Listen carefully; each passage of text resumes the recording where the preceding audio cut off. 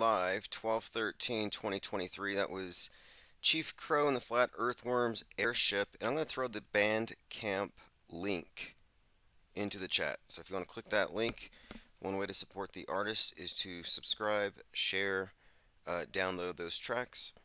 And I'm sending out live stream notifications right now. And I think the main subject tonight is a pretty recent development, but it's pretty obvious, I think, what they're doing. And it has to do with, I think, a facet of damage control. I mean, how often do we talk about the controlled opposition? Well, now we're able to see them operating in real time. And so let me go ahead and send out live notifications to everyone who has subscribed to the newsletter. Open phones. So if you want to call in, it's 505-349-0420. And also another development, I have ordered the next batch of press passes. So if you have a press pass and you want it updated, or if you haven't received yours yet, the new ones are out, and it reflects the new information, new design. We're still using the official IPR logo, but anyway, that's out. I think I should have those in about 10 days, and so if you're waiting for those, I'll be getting them out to you. And then I'm going to actually make them more readily available also just by selling them to the store directly.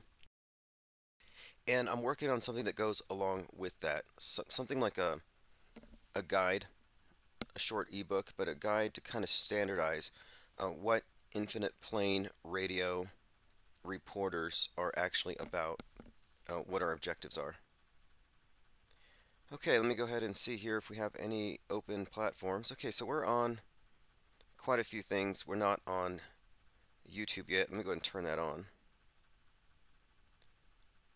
Unless they limited me. No. Okay, good. We're practically strike free. We have one strike, but it's not a big deal. We managed to pull ourselves out of the muck. Okay, so we'll give people time to show up here. If you're late, get the archives, go to ips.monster or infiniteplanesociety.com. Goes to the same place, but the monster domain is a way of indicating what our objective is for this year. What we're actually doing here as far as the exponential growth of the wide awake post-world stage, unmassified minds congregating into a parallel media. So here's the main subject today, because I've been following this. We often talk about how there's no meaningful distinction between the entertainment and the news media. It's part of a continuum, and moreover, that all of their reportage takes place in the same fictional universe. So they all believe and treat the other's reportage as real and valid. Nobody contradicts the other person's psyop. They might have a bias, they might say somebody's exaggerating or it's being politicized, but nobody calls it fake the way we do. And those who go so far as to call some things fake assume that the fake is part of a provocation, but it's assumed that everything else is real, or what follows is real. And what we're doing here is we're drawing a line here. It's not even a line in the sand. It's a crack in the earth. It's a little distinction. Maybe it doesn't sound like a big deal, but I think it's important. We have to make the distinction between the psychological operation as a simulation presented as real for a mind war, and the military tactic of the false flag attack, which I would contend does not exist. In fact, I call it a false flag fallacy. It's an easy way to explain away the obvious, and it's a misunderstanding that they promulgate by design. Now, so here's what's happening. We have been talking about predictive programming, and I've noticed people like Mike Rothschild saying it's BS. So I throw down a litany of examples, like, hey, look, the timing of this episode of Game of Thrones corresponds to Roe v. Wade. This episode of Season 4 Stranger Things corresponds to this school shooting. Trump, obviously this one is a big one. Waco, American Apocalypse. streams on Netflix the night before he goes out on the trail. Well, this has been dismissed by so many, those who aren't paying attention to how monolithic it all is. But then we have this new movie, this Obama production. The Obamas produced the Leave the World Behind. But Leave the World Behind not only has a lot of obvious foreshadowing of what they would like to do in the future or what they're going to simulate, but it has concurrent programming. So here on one hand, I have Mike Rothschild saying, "You guys are crazy." And I'm like, well, look, the movie comes out, and then we have these big reports about cyber infrastructure being infiltrated by China. Coincidence, fine. Write that one off. Then I look on Drudge, and the headline is all of the Tesla, here we go, cars that have autopilot are being recalled. So again, Mike Rothschild is a fool, because in the movie, the Teslas on autopilot are part of what destroys everything. They all go rogue, and they shut down the freeways. Tesla recalls nearly all vehicles sold in the US to fix the system that monitors drivers using autopilot. Again, the fact that this is a headline that corresponds specifically with the movie after the day before had a headline that specifically tied to the movie is beyond coincidence. He's a coincidence theorist at this point. And it's like they have to try really hard not to see. I don't envy the individuals who are part of the alt media infrastructure where they have to not see. Now here's an interesting article. Julia Roberts' subtle tribute to Matthew Perry in latest film revealed as she breaks silence on X's death.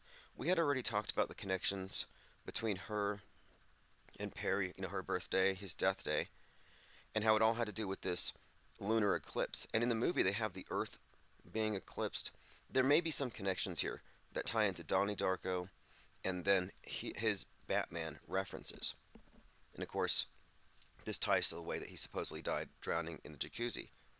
But the character in the movie, who's been compared to Donnie Darko, makes her obsession the last episode of Friends. And so here's where it gets interesting is there's a theme in the film that has to do with a flood. So there's some connections being made here. I'm still researching and digging into it, but it's not nothing. The fact that the movie has these hints within that really tell the story on the t-shirts, in the numbers, and a lot of people are picking up on it. It's there. It's not even subtle. Every single frame is telling you something. There's a frame where Julia Roberts is standing in front of a painting that makes it look like she's at a Klan rally. Not a coincidence. So the idea that there's connections to stuff happening outside the movie, yeah, that's normal. That's standard operating procedure. These are not coincidences. It's just amazing. And nor is it synchronicity and random channeled ideas that scriptwriters are just happening to put in there that reflect the zeitgeist. They would like you to think that they're just channeling it. No. The newsbenders write the zeitgeist. That's what the metascript actually is. It's a reflection of their big picture. And they're defining the new age. So anyway, he said it's beautiful he could be honored in that way, the actor told E.T. Or show sort of to be honored coincidentally. So it's kind of nice that he has a little space in there. In other words, she's referencing his cameo, more or less, or their cameo, the friends, in the movie as a coincidental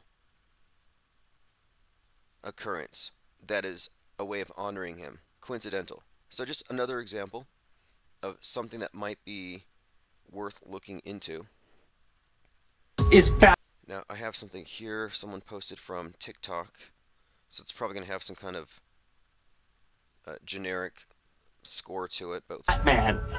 RIP to Matthew Perry, but there's some things I found out and I need to show you. After not posting on social media for months, all of a sudden he posts multiple pictures in a row of the Batman.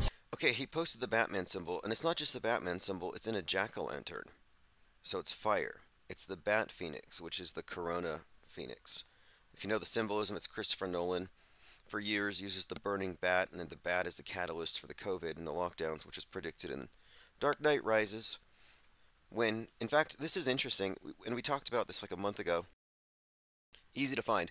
In Dark Knight Rises, when Batman says, put on the mask. And the other guy says, I don't need it, I'm not scared. And he says, it's not for you, it's to protect the ones that you love.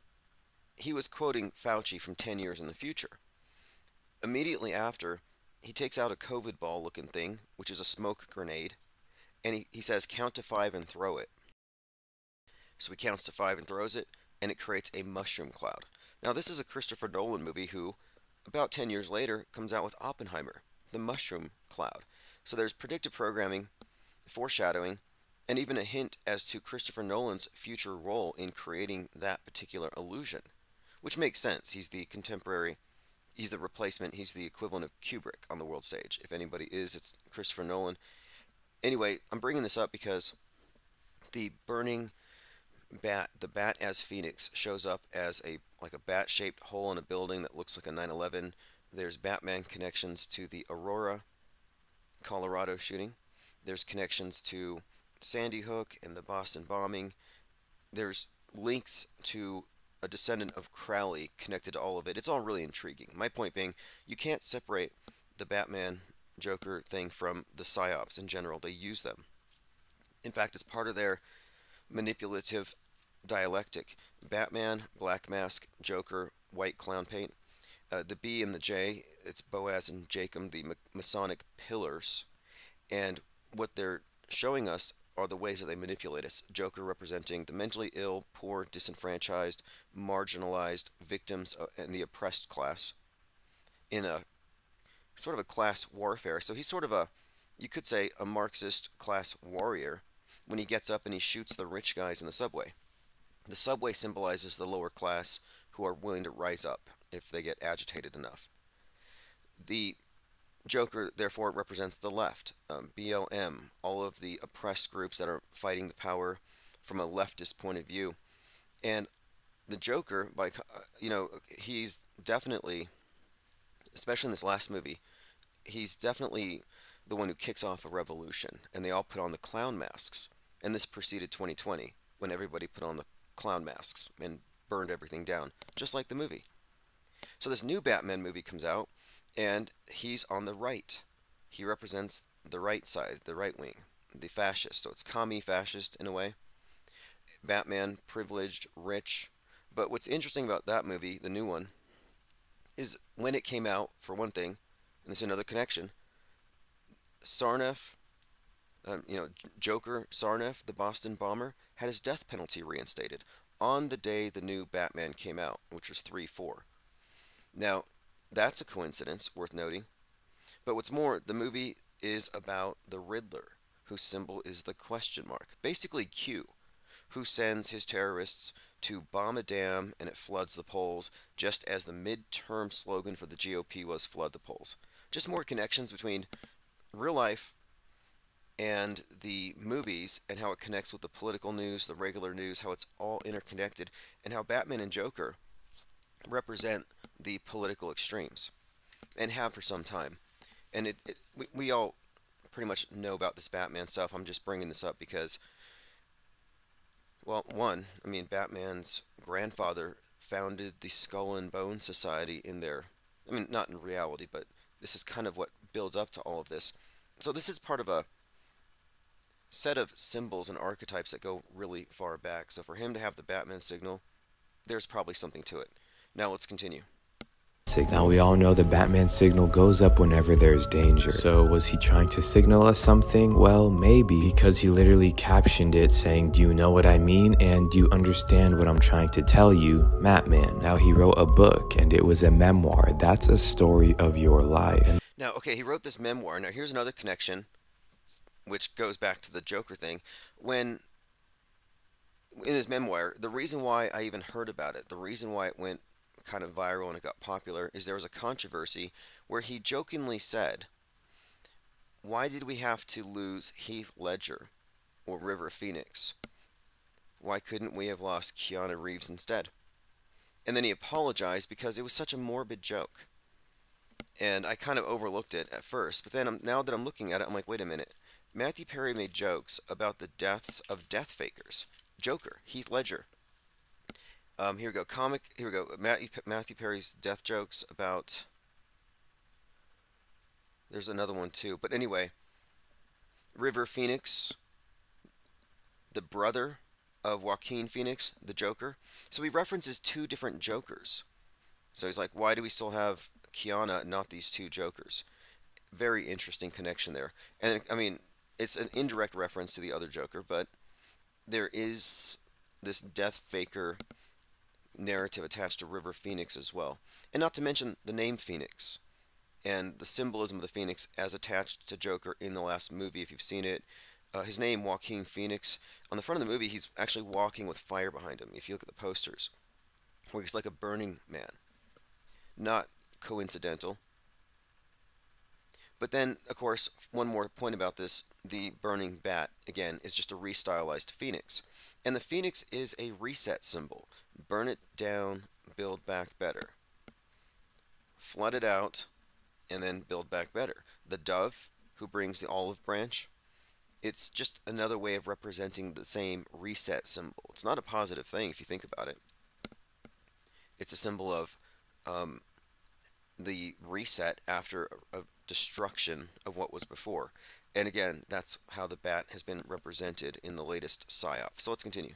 The last chapter of the book of his life is titled Batman, and that sent chills down. Okay, so this is, again, Batman is chapter 11 in his book. My spine. Now, the last picture we ever see of him on Instagram is him in his jacuzzi. Apparently suffered cardiac arrest and drowned in his jacuzzi. Alongside all the Batman pictures.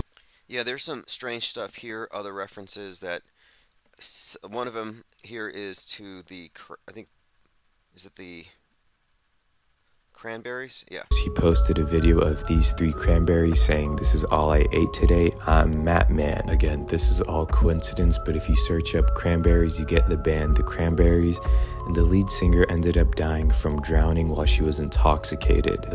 Okay, so there's a drowning connection with cranberries that's been invoked here. And someone pointed out that cranberries float, which could also be a clue about it being a hoax death. Is Batman. R.I.P. Anyway, interesting, intriguing. Julia Roberts' subtle tribute to Matthew Perry in latest film revealed as she breaks silence on her ex's death. So she finally opened up about her ex, Matthew Perry, on his tragic passing on October 28th following their 3-month-long romance when she made a cameo on Friends. Okay, let's continue here. I'm trying to figure out how she's claiming he was honored. She says, "It's beautiful how he was honored in this way, or how the show coincidentally honored him at this time. He had a space in there." So it's not technically a cameo or a tribute, but she's treating it like one in a coincidental way.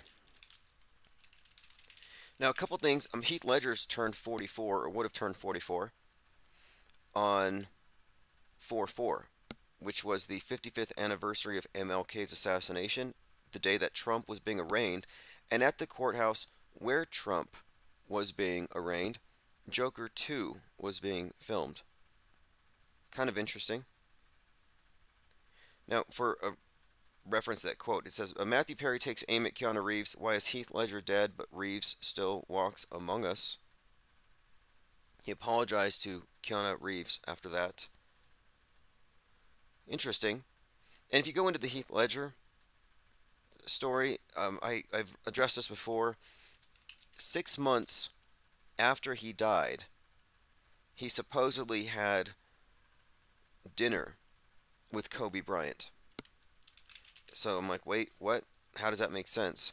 And this was told by the team's general manager. He was hanging out with The Rock. They were giving some kind of a speech, and he said that when Kobe Bryant saw Dark Knight Rising, he was so inspired that he had to meet Heath Ledger and learn how to get in that zone that he got when he was the Joker. Rob Pelinka told a story about Kobe Bryant dining with Heath Ledger. So he gives this anecdote. The Rock is there. According to Holmes, actor Dwayne "The Rock" Johnson, and this was the Genius Talk series. Okay, here we go. I think he's also told the story. Okay. Well, anyway, this is part of their genius talks. He says, there was a time when Kobe, who I worked with for 18 years, had just seen The Dark Knight, said Palinka. You guys saw that movie, and he said, hook me up with Heath Ledger because he got locked into that role. I want to know how he mentally went there. So we had dinner with Heath Ledger and talked about how he locks in with the role, and Kobe used this in his game against the Knicks. I actually have audio. Side of just basketball. Yeah. And I remember just a really quick story. There was one time when Kobe, who I worked with for 18 years, was going back to play Madison Square Garden. And he had just seen The Dark Knight. Obviously, you guys saw that movie. And he's like, hey, hook me up with dinner with Heath Ledger because he got so locked into that role. I want to know how he mentally went there. And so he had dinner with Heath, and he talked about how he locks in for a role, and Kobe used some of that in his game. Kobe used some of that in his games. He's talking to The Rock. Now, this says May 28th, 2019. Kobe didn't die until January of 2020. Now, how does this make sense? I have a theory. I think that Kobe wanted to talk to another death faker. How'd you make the transition from living on the world stage to faking your death? I mean, that's kind of what I would think. But anyway, the fact of it is, Kobe was talking to somebody supposedly at dinner who had died 6 months prior. Right. Against the Knicks in terms of mental preparation. And so I know for you, your craft, your art, how you've gotten to be number one. All right, fascinating story. Again, if you want to look it up, Rob Palinka and his story about Kobe Bryant dining with Heath Ledger 6 months after Ledger's death. All right, moving on here. If anything else comes out related to this Matthew Perry, any other connections, I will definitely discuss them here. Still looking. Just coincidental, though, again. Coincidental. The birthday with Julia Roberts and what she said just now, kind of interesting. Here's a new development as well. This is what I really wanted to get into. So we've been talking about how predictive programming is a thing. And they try to deny it. They constantly try to deny it. Well, we have a new movie out called A24. It's going to be out. It's Alex Garland's Civil War. That's what it's called, excuse me. The account A24 tweeted this. Alex Garland's Civil War in theaters April 26th. Now let me go ahead and play this. And then I want to go through some of the reactions from people who are far-right controlled opposition types who are now suddenly interested in predictive programming. And this would be people like Jack Posobiec, all of a sudden talking about it. And it's important that we make a distinction between the way they discuss it and the way it actually is. But here's a short preview from the upcoming movie Civil War, which seems like it perfectly follows Leave the World Behind. So that the people leaving the world behind go into their bunkers because this is what's happening. The United States Army ramps up activity. The White House issued warnings to the Western forces as well as the Florida Alliance. The three-term president assures the uprising will be dealt with swiftly. Let me know if you want to try anything on. Are you guys aware there's like a pretty huge civil war going on all across America? We just try to stay out. With what we see on the news, seems like it's for the best.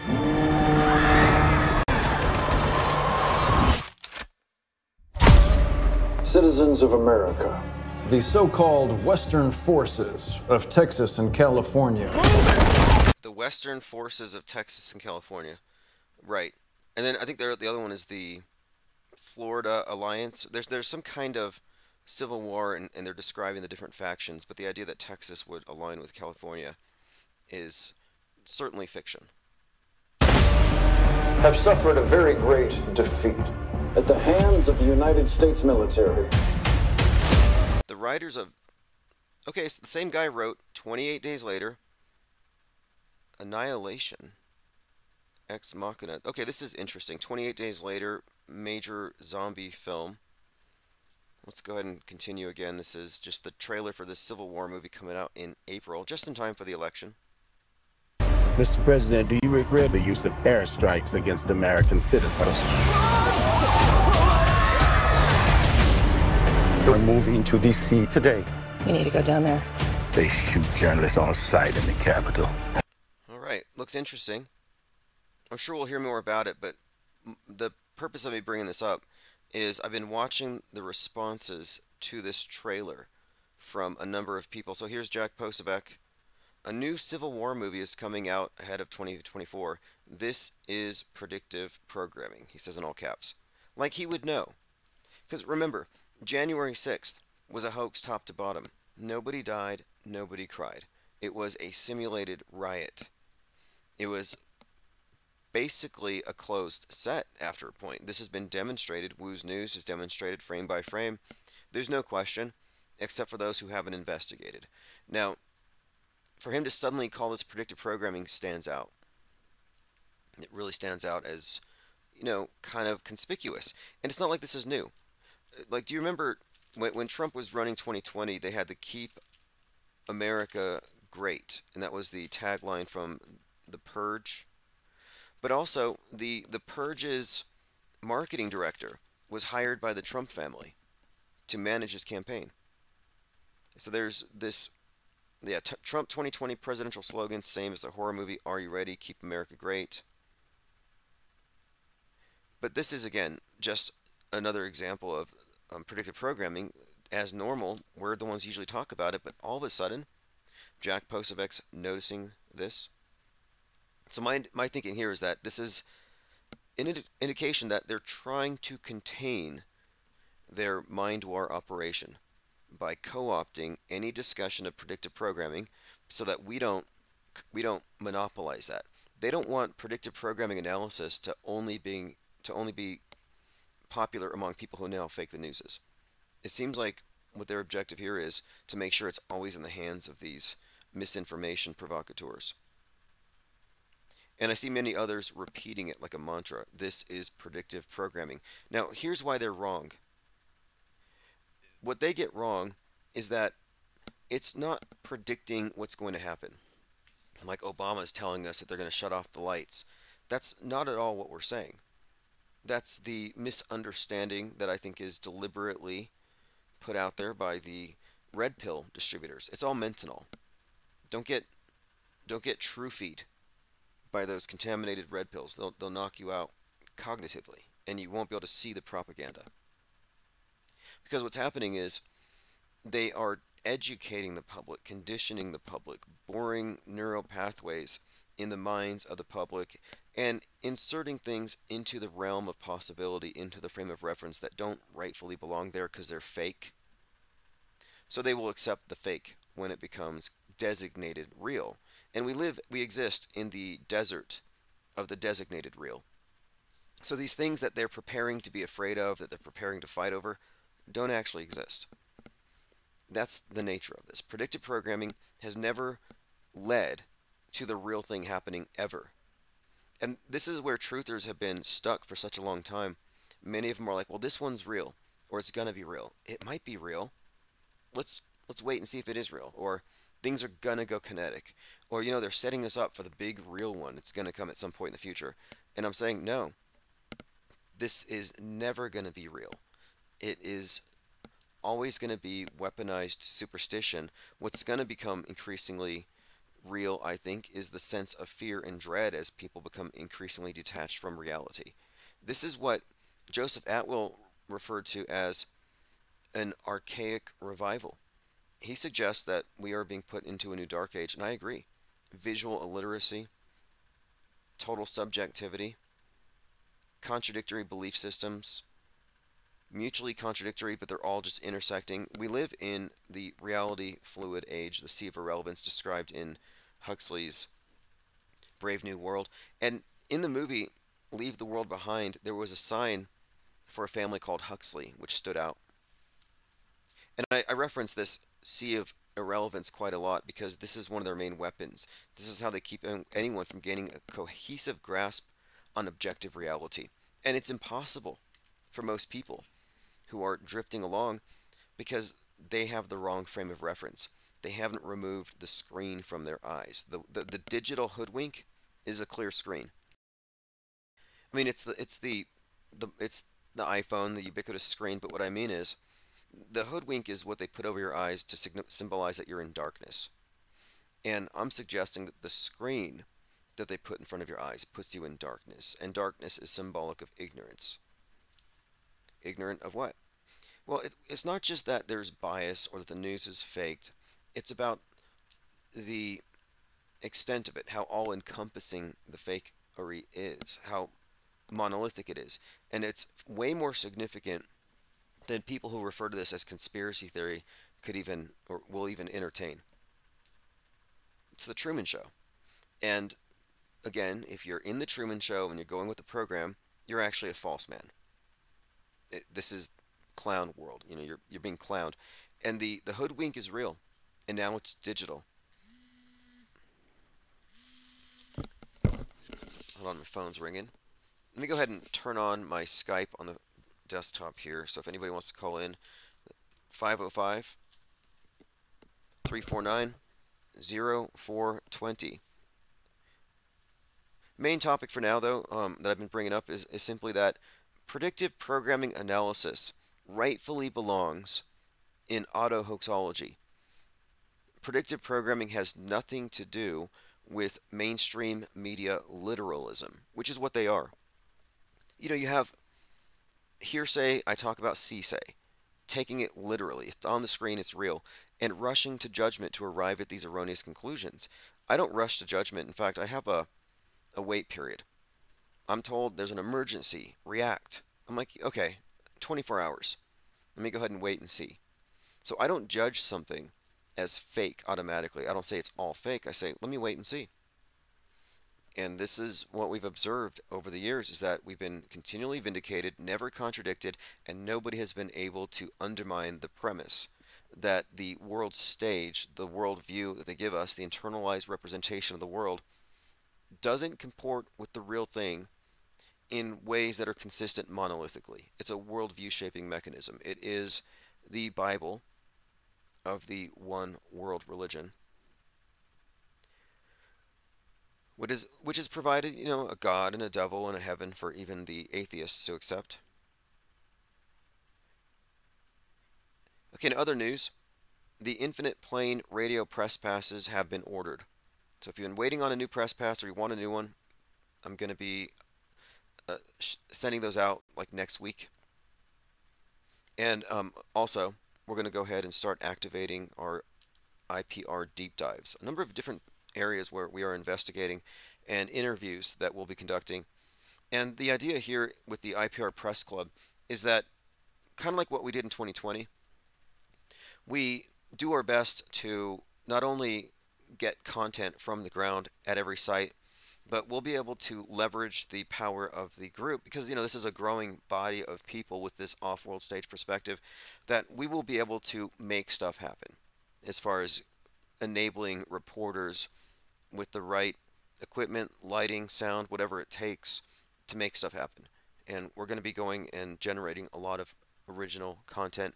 I am in no way interested in regurgitating mainstream with a different spin. Alternative media is actually mainstream media. It's another denomination. The off-world stage perspective is completely separate, although what I would say is it's parallel, but we're going to be generating our own original content that is aimed at elucidating the world stage as such. More to come on that as things unfold. Also, the textbooks, Auto-Hoaxology 101, with the new covers and everything, are already en route. Tons of books coming in. So those are all going to be out. You know what? I mean, there's a good chance that they'll be dropped off in the mailbox by the end of next week. And then I'll have them available on the store, and I'll make them a little more widely available. But I wanted to first get them to the people within. And then one other thing is the IPS Insider, the paper, is prepared to go into production. And we do have enough in the war chest to cover the freemium edition publication for at least the first 3 issues before it has to turn a profit. If then, like, it may just work out. I have a suspicion that the way the product is presented, this tabloid, this print paper, it'll create a lot of subscribers. It'll have a high turnover rate from the free version into the full version not to mention the other ways that it integrates with our entire operation. Skyfish says, was predictive programming, nothing happened? Yeah, look, the predictive programming thing, I'm starting to suspect here anyway, that it's being highlighted because they want to discredit this as a way of analyzing media, but it's too late. It's too late. They're in the camp of reality denialism when they're saying, "Oh no, there's no connection between what's happening in the news and what's happening in Netflix." I'm like, "Wait a minute here. There's plenty to suggest that they are fully aware of what the news is going to be years in advance. Sometimes with specificity. We see it in the timing of movie releases. We see it, Trump's presidential campaign. And some of this stuff is it's not it's almost like kind of occult, the occult stuff is what a lot of people are noticing now. Like Trump's last day in office, then goes forward 666 days. He's in Mar-a-Lago announcing he's going to run again. We find all these fascinating connections, but all of it is suggestive of long-term control, long-term planning. It's as simple as that. No magic. I mean, what I mean by no magic is there's no technology, no AI, no divine fallacy needed here. We just need to realize that we're dealing with a bunch of people obsessed with astrology. What do you want to call them? Pingu33 says majority for impeachment case against President Joe Biden. Political theater. Hunter Biden came out and he gave a speech today. He just went out and he said his piece. He explained that he's a victim of an unfair smear effort by the right wing. He called them the MAGA Republicans. But he was just kind of describing how he's innocent. I don't know if you know this. Hunter Biden's innocent. But he's been maligned and misrepresented. But it's interesting to watch this whole thing unfold. Because if you look at what happened with him, his laptop was released. And it is full of like 4,000 pictures of him, nude pictures. Basically enough for an OnlyFans account. Like it's just like very X-rated stuff. I wouldn't watch it. I wouldn't go through it, but a lot of people did. In fact, this group actually published it as a book. But if you recall, in 2020, just before the election, when the laptop originally leaked, Alex Jones specifically said there were videos on there of Hunter Biden raping and murdering and killing Chinese kids.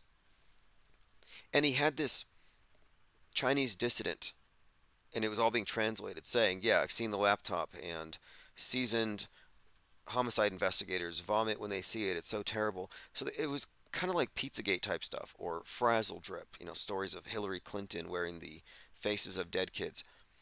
So when it first came out, it was like, oh, Hunter Biden is compromising his father because he's a serial killer. He's a cannibal. He's an adrenochrome junkie. He's murdering kids on video. It was pretty severe, but at no point did we see it. All we saw were tons of people in the chat saying, I know somebody who saw it, and they'd never been the same. There are still people who lie and they say, I saw Frazzle Drip. And I had nightmares for months. People lie. Truthers are liars. How else can you explain it? But the fact of it is, when you actually look at it objectively, there's nothing in that laptop that constitutes criminality. I mean, maybe he's immoral, maybe he's spending a lot of money on drugs and prostitutes, but he's certainly not killing anybody. All right, let's continue here. Says My Third Eye says somebody post a Newsbenders link. Definitely watch Newsbenders, and at the end of that, they do kind of insinuate it's an AI writing everything. Again, I don't think you have to insert that. Could be the demiurge. Now, if there is some AI god that does manifest and it seems real, it's most likely the devil. Okay, check this out. This was being sent around Twitter yesterday. It says Flat Earthers ask, why isn't there a video of the Earth rotating in space? Well, there is, taken by NASA's Messenger spacecraft as it whips by the Earth, capturing this view. Do you think it's CGI? Prove it. And it looks like a computer animation. I don't have to prove it. He has to prove it's not. It's obviously an animation. It's terrible, in fact. It's so fake. But if you look at it, the right side of the Earth, night, is just completely dark. It's pitch black. The problem with that is when you look at the Earth from the space station, it's lit, it's glowing. You can see every city. Look how lit the Earth is. It's like a Christmas tree. It's lit, but from a distance, it's dark. So my question here is simply, why is half of it dark? Can you explain that discrepancy? And I'm waiting for one of them to come along and school me on it and talk about exposure and the specific focal length of the camera and how I'm a flat earther or some silly non-explanation, because I want to know, how far away do you get from the Earth where you can't see the lights anymore? Like, why is it that the light doesn't travel that far? There's got to be an explanation. And I don't buy their explanations because I've seen not only photography and time lapse, but also video, like with Starman. Same thing. How come we don't see the lights from a distance? I think that the magic trick is given away more often than not by what they don't show instead of what they do show. Just like any magic trick, it's always only effective on those who are standing where the magician wants them to stand and looking where he wants them to look. I liken the world stage operations to a magic show. And if you're sitting in your seats, then you have the right frame of reference relative to the stage, and you will be fooled. The optical illusions, the sleight of hand, it will trick you. That's the nature of magic tricks. They bypass your ability to discern the illusion because of the way that they frame everything. It's all about the frame, the magician's frame of reference. Now, if you get up out of your chair and you wander around, you'll figure out how the trick is actually done. And once you figure out how the trick is done, you can go back and sit in your seat. It's never going to work on you again. And that's where we are. We are in this magic show, and all the blue pillars are in their seat captivated. We have taken a broader look at things and realized, this is a magic show. It's quite literally that. It's all stage magic. It's all based on your perspective. Now, the red pillars are asking questions, but they're assuming or adding more onto it. They're not actually getting up out of their seats. They're not looking backstage. We're taking a backstage perspective.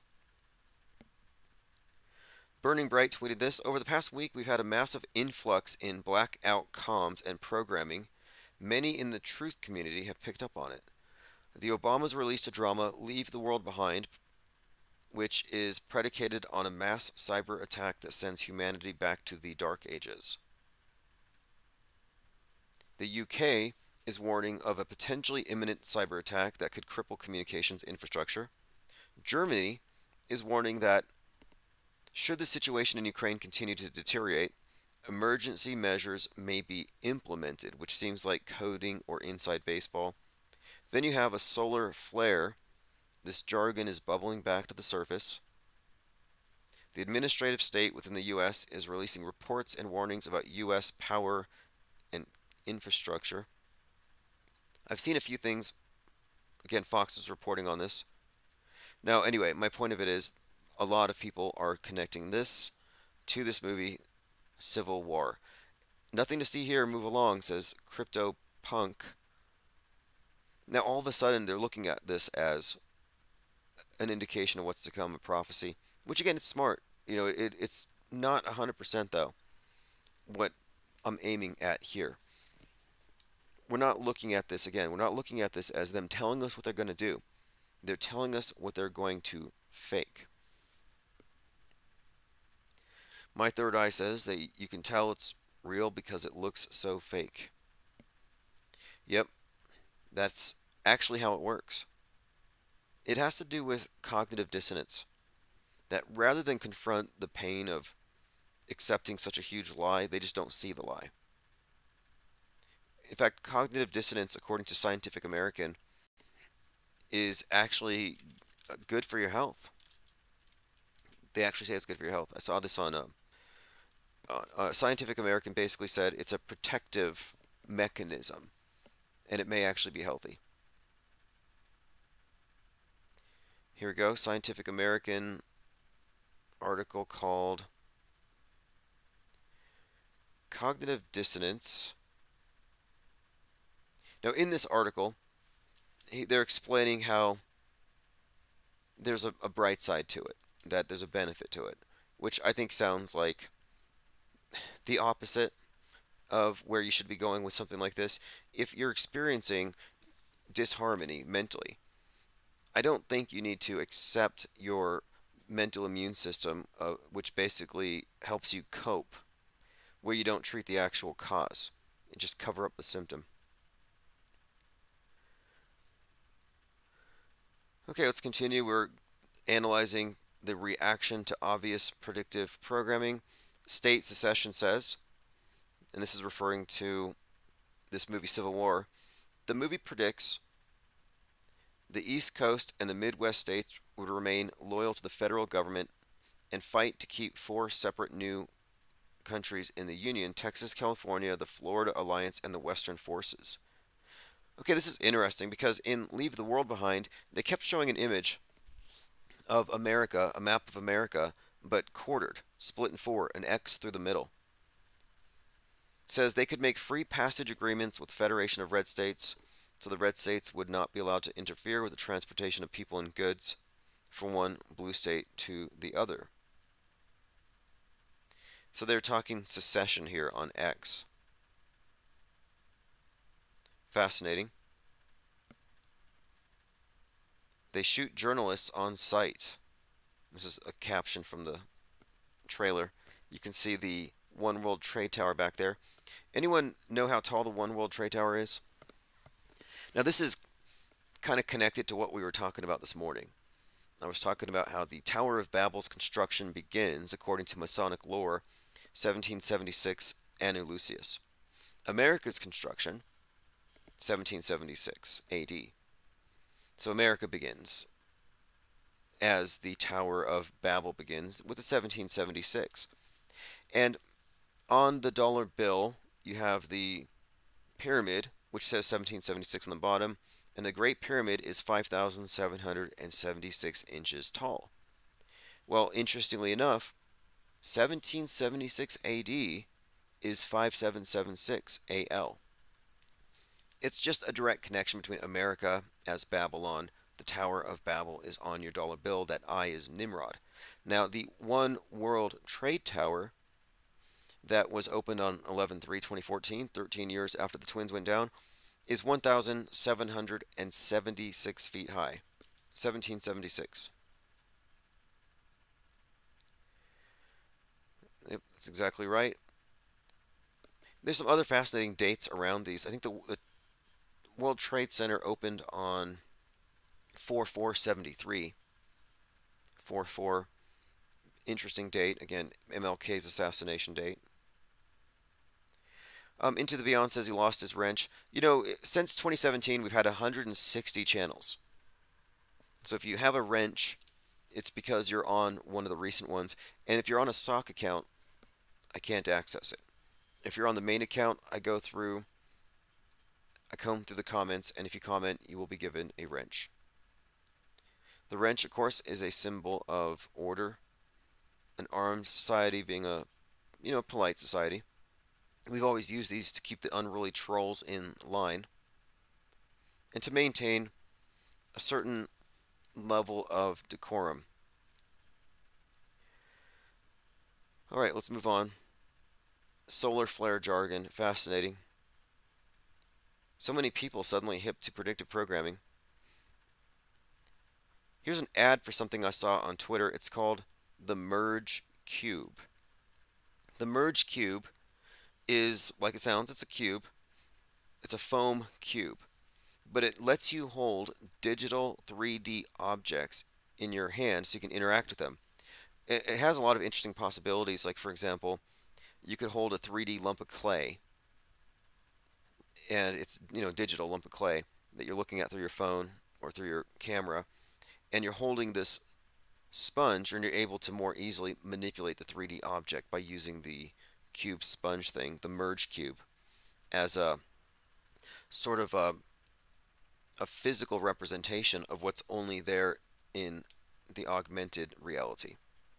But I'm looking at this and I'm thinking this is exactly what the astronauts are probably passing around whenever you see them holding a mic and it goes through their hands, or they pass somebody a hat. Then when they're throwing objects around, they probably have some kind of a foam object like this merge cube. Let me play this ad. This is from a seller on Amazon, but I saw the ad and I realized, this is basically the technology you need to fake space. This is a merge cube. It's a simple yet magical foam cube that when you put it in front of a device with a camera, it instantly changes into a 3D digital object. Now you can interact with the digital world in a brand new way. That's why it will make the perfect Christmas gift this year, because it can turn into an infinite number of things. That's probably why all of these people use. Yep, this is exactly how they do it. This is what explains the NASA microphones that go through necks, that go through hands.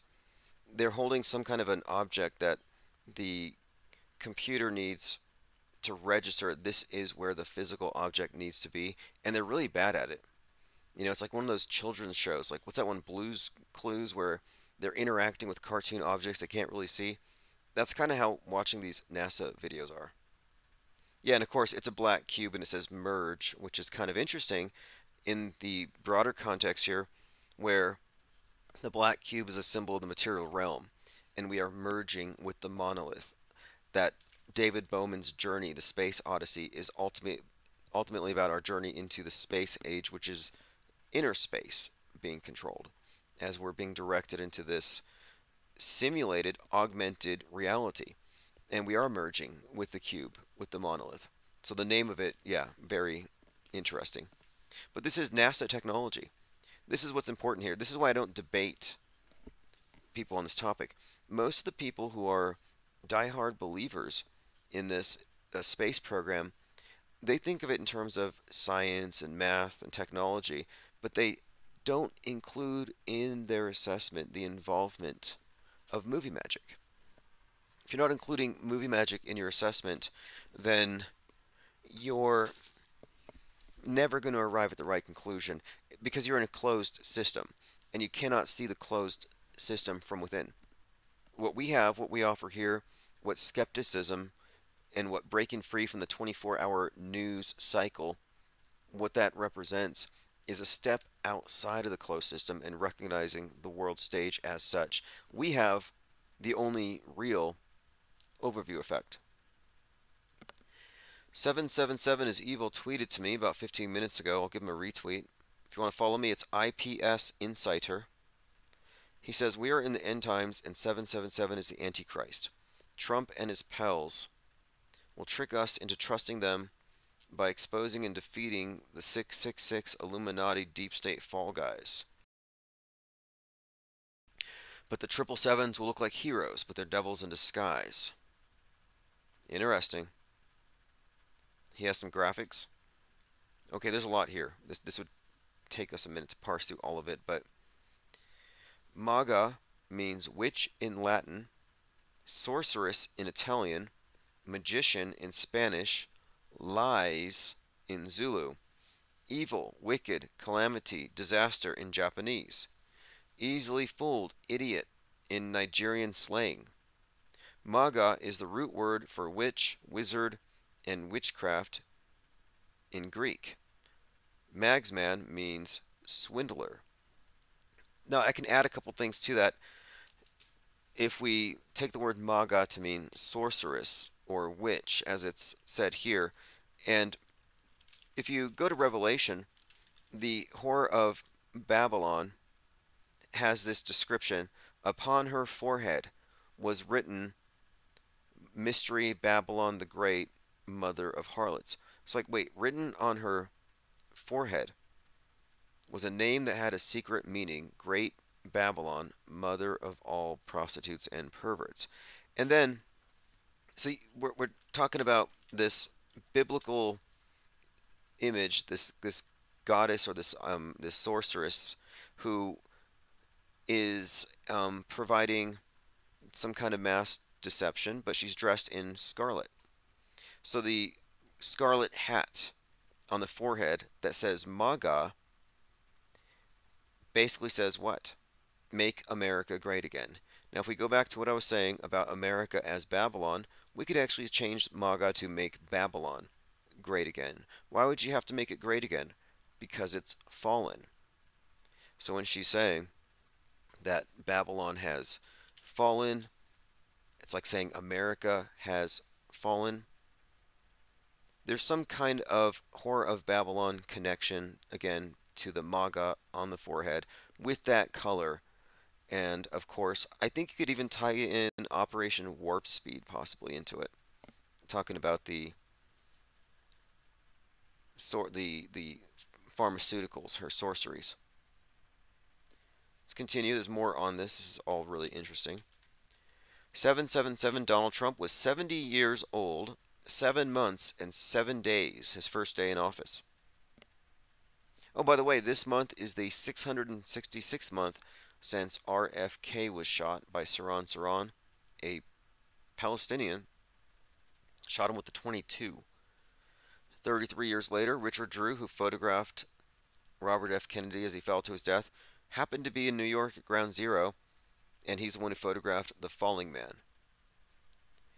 Yeah, so Trump was in his 777th month when he first went on TV to question Obama's birth certificate. Okay? Netanyahu was in power 7 years, 7 months, and 7 days when Trump got elected.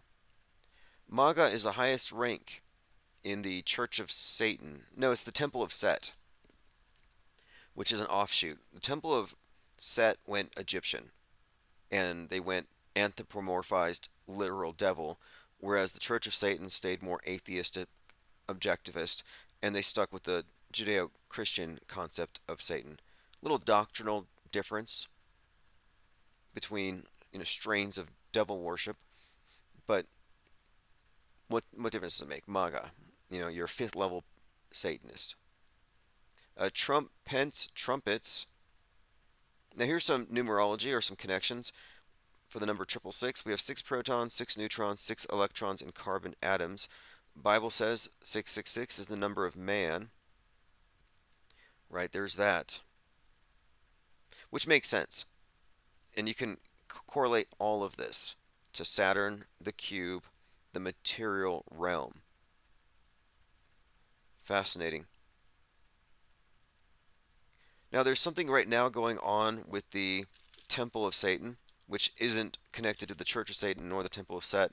The Temple of Satan isn't actually a group of devil worshippers. It's a political group. They're basically just liberals, but instead of the usual type of, blue hair, pink hair, any of that stuff, they're all goth. It's like gothic liberals. But that's pretty much what they are. Disgusting satanic display at state capitol in Iowa sparks free speech battle. Satanic temple sets up public displays in the Iowa building. Now, here's my issue with this story. My issue is this. All of a sudden, the right wing is anti-free speech. They were free speech absolutists. They're like, anybody should own guns. Anybody should have free speech. And they were the ones being targeted with all kinds of scapegoating from the media. Oh, the shooters were radicalized on Discord. Your gun culture is causing this. And it's been ignored. But then you have the Nashville shooting done by a leftist. Now all of a sudden, you have people like Jack Posobiec saying, the leftists are being radicalized with trans ideology on Reddit and they're becoming shooters. Something must be done. Oh, they're putting satanic temples up in the Capitol. Something must be done. And I looked at this supposedly dark, evil sculpture, and this is like Halloween Superstore type stuff. This is, it's out of season, is all I can say. It's not any more or less shocking than what you see on Halloween. So they put a fertility symbol, and that's what it is. What do you think the goat, the ram, the horns, what does it really represent? It's the life force. It's the generative forces of nature represented as an Earth deity, which interestingly, on the cover of Leave the World Behind, you have the name Baal, Baal, which means Lord, but it's Lord of this world, and it has like a deer on the front, and the antlers are just really prominent, like Cernunnos, the god of the witches, who they're probably worshiping at CERN when they dress up in their devil costumes and prance in front of the portal. Cartoonhead says Ellen Dershowitz mentioned flat Earth inside joke about Dews made the Earth flat on Piers Morgan last night. You should find the clip. Okay, cool. Ellen Dershowitz on Piers Morgan making jokes about the flat Earth. Now, the flat Earth question is actually profound. Anybody who thinks that it's the result of somebody being terrible at math and science, or somebody just intransigently clinging to their Bibles, they're missing the point. They're clinging to a straw man it's like, fine, burn a straw man down. Makes you feel big. McToon fighting the flat Earth. But when it comes down to it, it's a much bigger, all-encompassing question, and you cannot have an intellectually honest debate about the shape of the world if you don't account for the way that we arrive at our world view, which is the fundamental question here. So it's not about world shape, it's about world view. Okay, I found the clip here. Here we have Piers Morgan and Dershowitz. What I'll do is I'll watch this tonight and I'll take out some clips. Skyfish says, Fake Nukes Phil speculates that there were dummy catapults slinging mannequins from the trade towers. Oh, those were pneumatic cannons, just like they do with the circuses. Yeah, that was a pneumatic cannon. That they were using the types of, like, firemen train with these dummies that they run up and down the stairs. That's all it was. A bunch of dummies. I don't cry for dummies. I don't cry for literal bouncing babies, rubber surgical training dolls. I don't fall for this stuff. It's just amazing that people have been tricked for so long, and finally we have some actionable evidence. We have some insights to how things actually work. And now that we're building a cohesive body of off-world stage auto hoaxers who have a real critical view of mass media, all of a sudden the big names in alt media are talking about predictive programming. It's actually a good sign. It means they're reacting. It means they're responding. That they because you could look at them as the immune system of the beast matrix. The blue pillars are not a threat. They're not going to change the paradigm. They don't have any paradigm shocks in them. They're just going with the flow, dreaming. But the other ones, the red pillars, they could potentially cause some kind of a real rapture of a sort. They could destroy the integrity of the monolithic media and its stranglehold over the massified mind. It's never been done before, as far as I know. I don't think it's even conceivable. Outside of it wouldn't have been conceivable without the internet. But now that we have the internet, they have just thrown in so much disinformation that the truth is lost. It's drowning by design. Age of Aquarius, it's the flood. All the information is there, but it's no longer coherent or cohesive. But I'm kind of thinking here, though, that there is a potential for a true people's media. I'm not talking alt media. I'm not talking independent media attempting to regurgitate what the mainstream is doing, but I mean what we're talking about.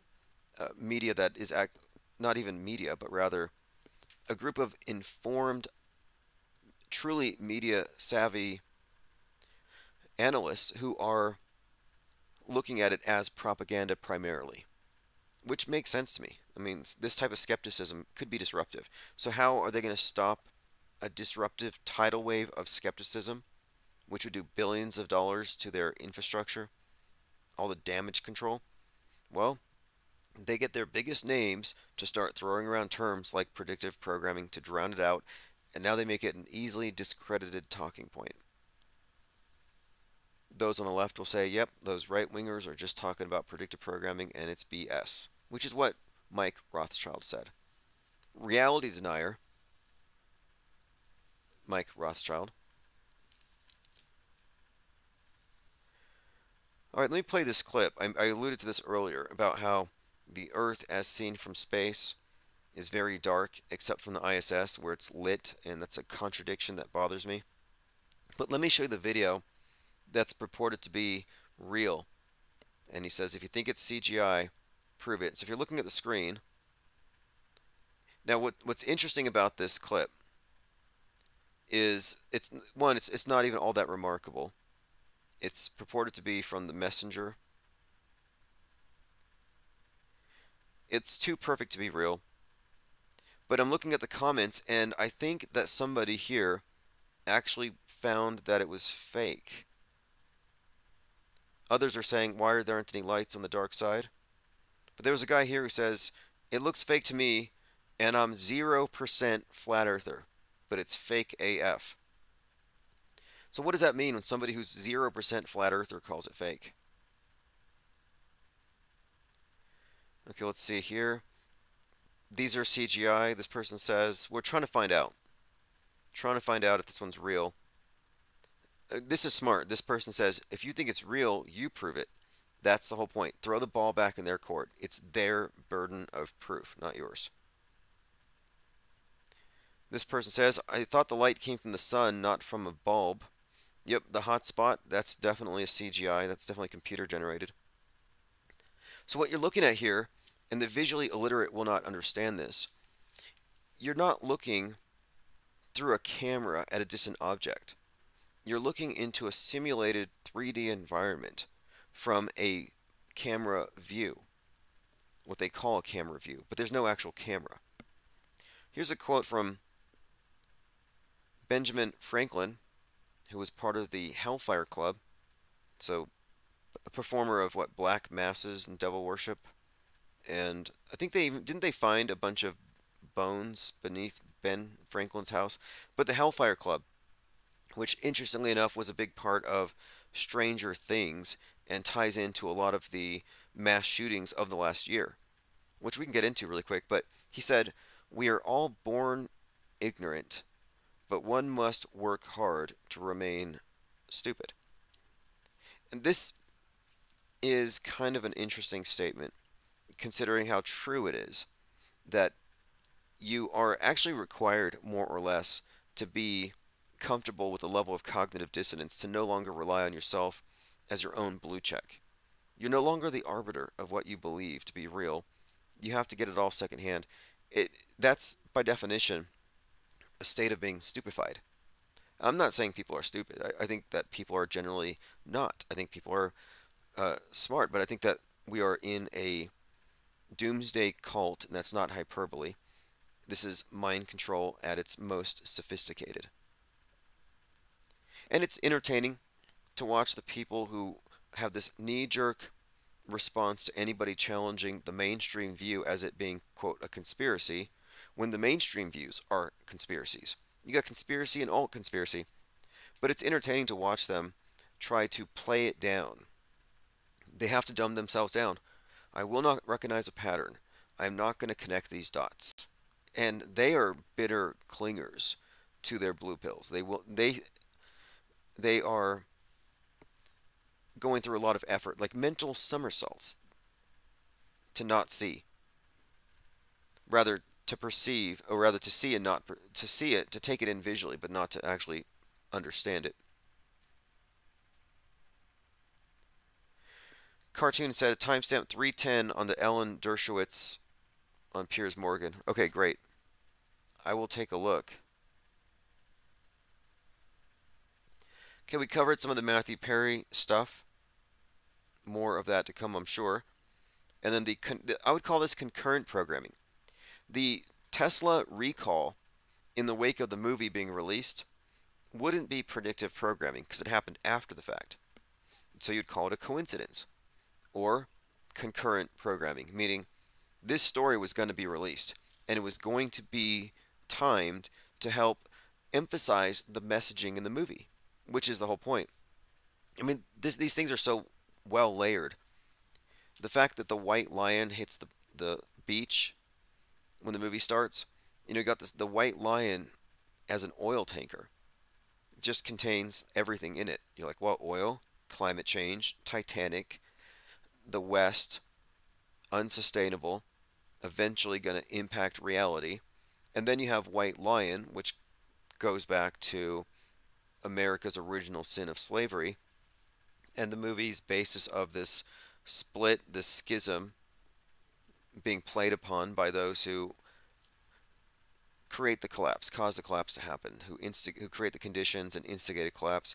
But anyway, the movie is showing you on multiple levels that yeah, you cannot separate the climate justice from social justice. They've merged these things, and it's on the left. And the movie made it very clear, if you've seen it, that Musk, that was a stab at Musk. His car's piling up because he is he's one of the richest men in the world. So he's the fall guy, I think, for free speech, for unfettered wealth. I mean, we're talking about Musk setting a bad example for what happens if you let one person acquire too much power and money. Because he's not regulatable. On a whim, he can destroy the public commons, being X, open it up to hate speech, which creates hate bubbles that cause shooters to go up and shoot up bowling alleys. All problem reaction solution. And where is this going? I'm pretty sure that the next step for this entire operation, it goes into some kind of blackout event that temporarily shuts things down, to be followed by the online equivalent of a lockdown, the online equivalent of a pandemic, the digital pandemic, which is what they're calling it. Shadow of Urza talked about this earlier. Cyber Polygon is scheduled to occur before 2025, and Leave the World Behind is preparing us for it. Sort of like before COVID-19, you had a pandemic movie called Pandemic. And these are there to educate you about the next PSYOP so you respond appropriately. Speaking of flat Earth, I have an article here. J.R.R. Tolkien's world was, pancake-esque. Surrounded by a sea. C.S. Lewis, author of Narnia, countered the myth that medieval people thought the world was flat. However, he opted for an unspherical world. Narnia was flat, as was Tolkien's Middle-earth in its earliest incarnations. Interesting article. I may go through it later. I just get these notifications for anything related to this topic. This is by the Big Think. But one thing about it is there's misrepresentations about the topic, that there were people who were anti-science who clung to the flat earth, and they were defeated by the ones who went with the science. And that never actually happened. That is a total misrepresentation. It's like, why do they have to constantly misrepresent something if it's so obviously not true? Why the defensiveness?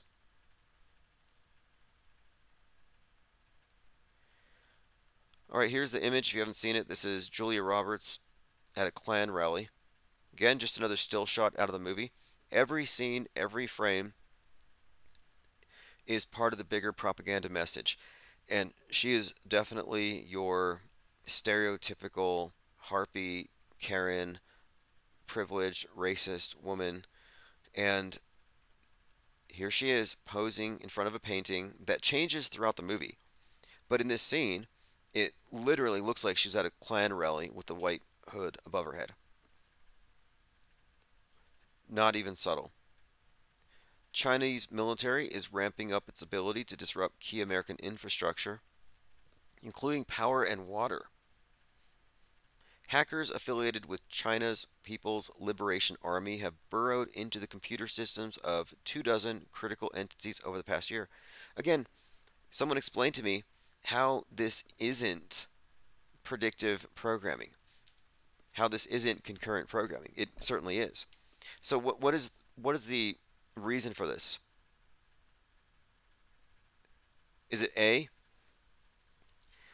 this is predictive programming as usual and people are just noticing because it's Obama? Or B, are they deliberately baiting truthers so they can work on discrediting predictive programming analysis as a thing? Because the very existence of it suggests one of two things.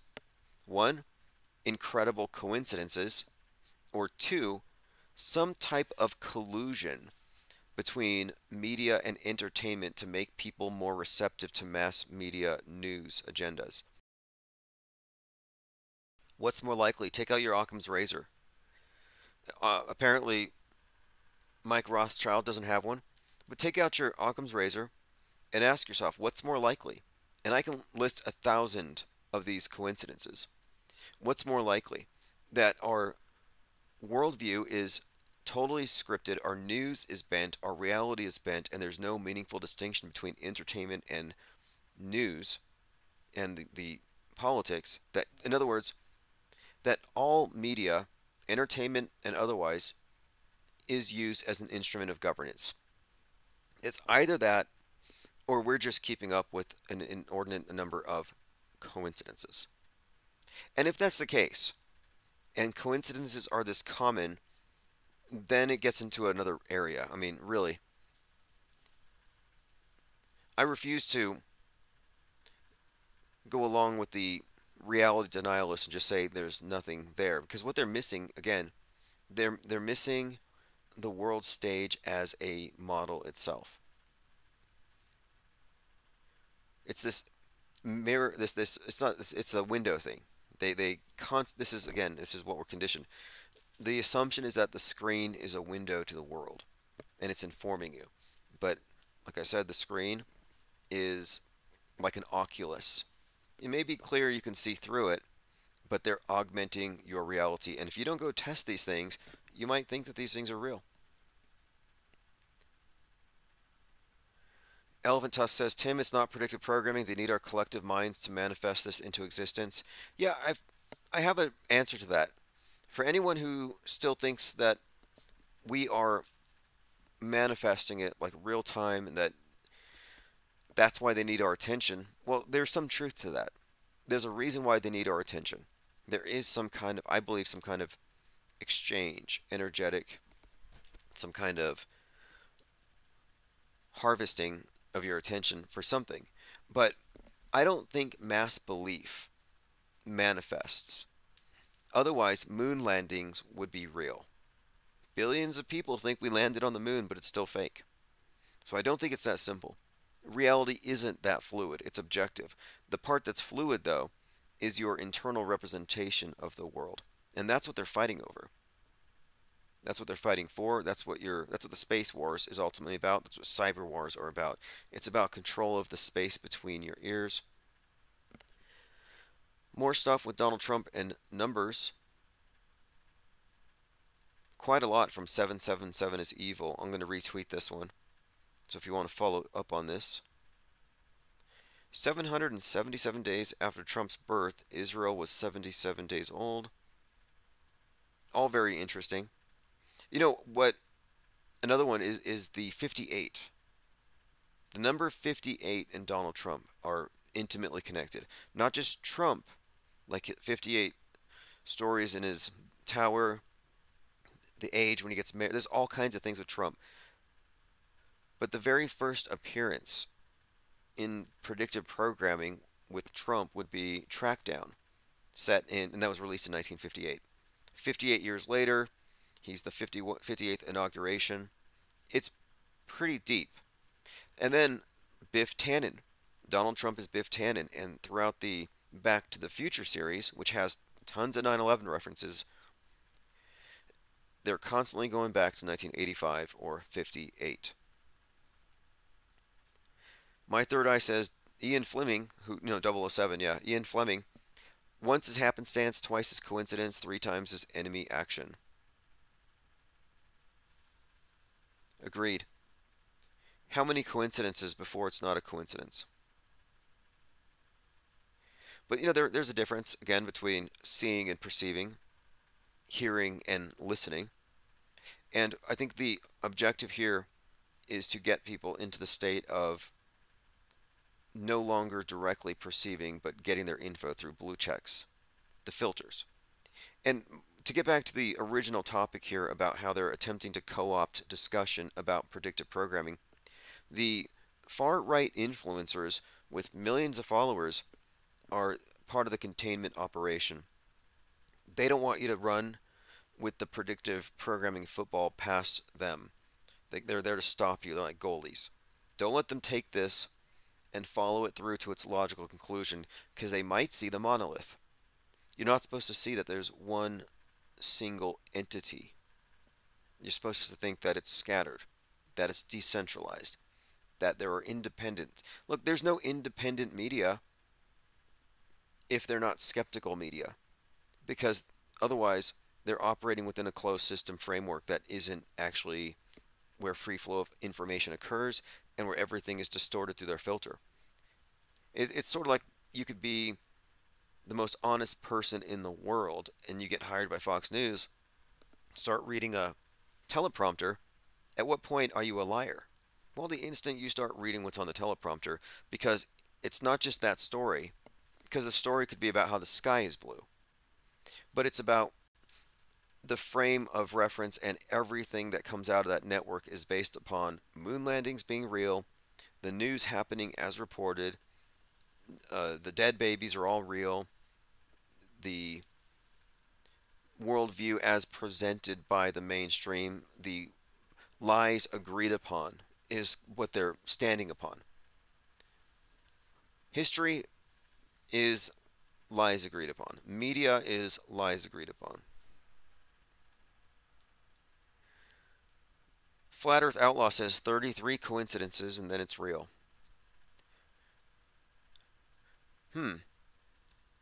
Well, as long as it looks fake, if it looks so fake, then it must be real. Isn't that what the Mad Hatter said? Look, there was this rumor, like Elon Musk was totally like this Mad Hatter at that moment. He looked like he was on acid. But in Alice in Wonderland, everything is inverted. And there is a tie-in here, by the way. You know, the first person to really conceive of space travel would have been Lewis Carroll. And it had to do with the idea of falling through the earth. Like, let's say you dug a hole through the earth and you fell through it. He talked about this, and the idea was that if you were to have the antipodes opposite sides of the ball and you were to drill a hole, it would be, and then you were to seal it, so it's like vacuum. You'd have no friction, so you had frictionless travel, and you could fall through the world. And there was this discussion about how long would it take you to fall all the way through it. And this is part of the story where Alice falls into a 0G hole, kind of falls down and alights gently on the ground. But this idea of falling through the earth was one of his concepts. And I think they said, here we go.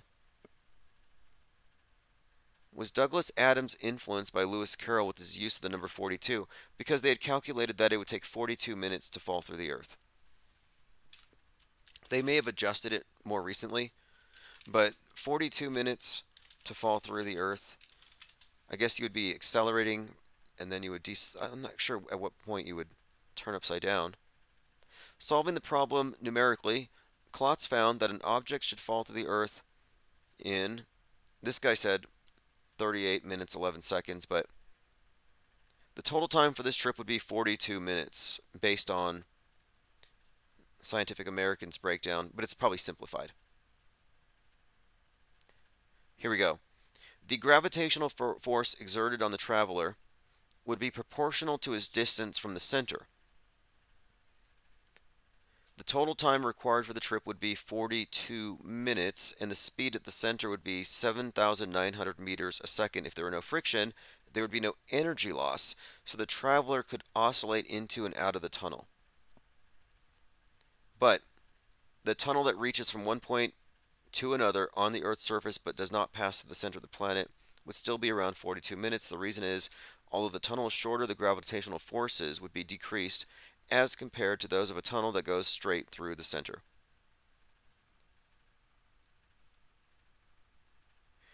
Flat Earth Outlaw says, "This is Harmon. This is my channel I've had for 4 years but never used. I sent $20 PayPal." Oh, awesome. Thank you. Appreciate that. We are in a really good place. Far better than we were definitely last year, where I was attempting to launch a lot of these things, trying to figure out where we're going to do these symposiums, where, how, all these questions. But the paper was also in the works. So the tabloid that we're going into print with now has been a project that's been sort of on the back burner. But this time around, 2024, all these different plans, anything that's been stalled is being implemented. And I definitely appreciate that because I've been putting a lot of time and energy into the law fair, which kind of took me off this for a little while. But now we're back on. IPS morning deprogram, Infinite Plane Radio, open phones in the evening. And things are going to get more interesting, especially as news gets out about my $5 million lawsuit for infringement, stalking, harassment, and hacking versus Google and YouTube. Well, Google doing business as YouTube for their role in identity theft and all these other cyber crimes. So things are going to get very, very interesting. So I appreciate everyone's comments and participation and research. Our research is truly cutting edge. We tend to lead the way.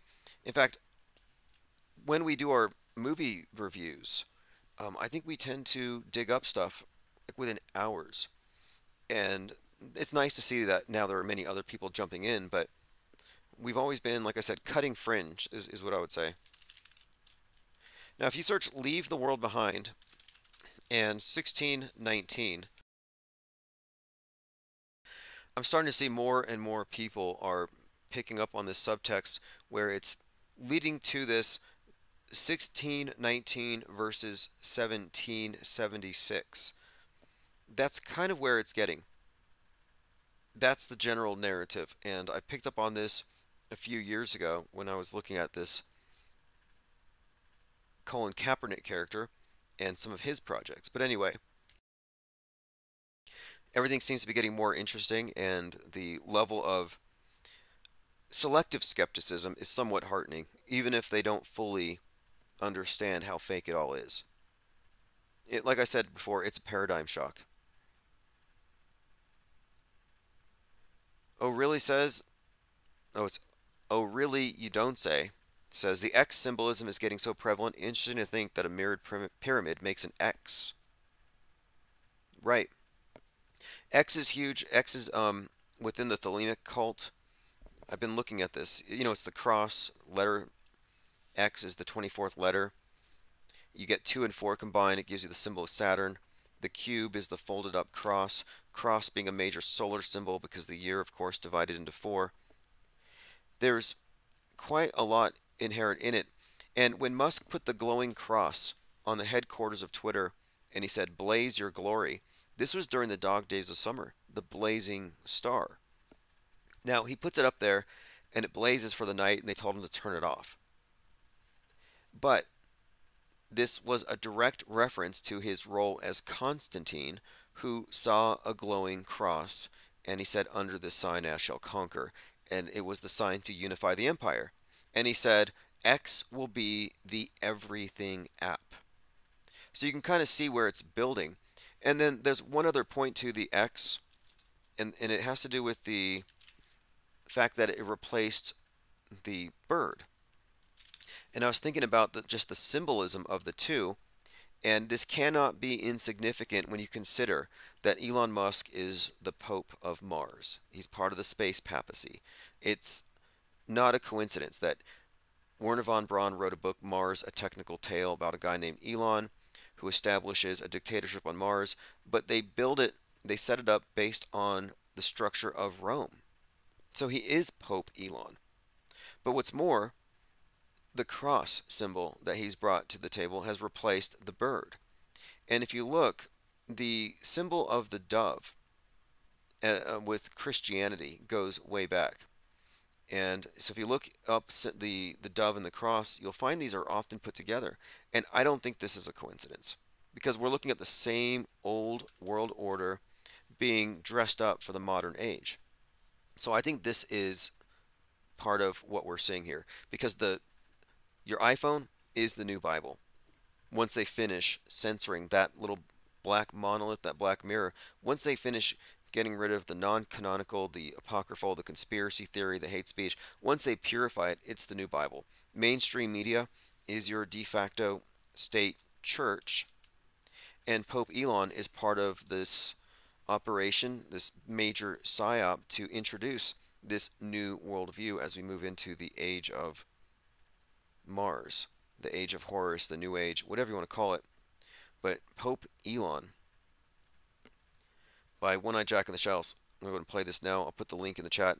Thanks everyone for joining. I have to go, but tomorrow morning, IPS morning deprogram, generally starting about 9 a.m. Mountain Time. I mean, we're all going to die someday. And if you're going to pick some place to die, then why not Mars? Okay. You know, if we're born on Earth, why not die on Mars? Seems like maybe it'd be kind of exciting. But so I think given the choice of dying on Earth or dying on Mars, I'd say, yeah, sure, I'll die on Mars.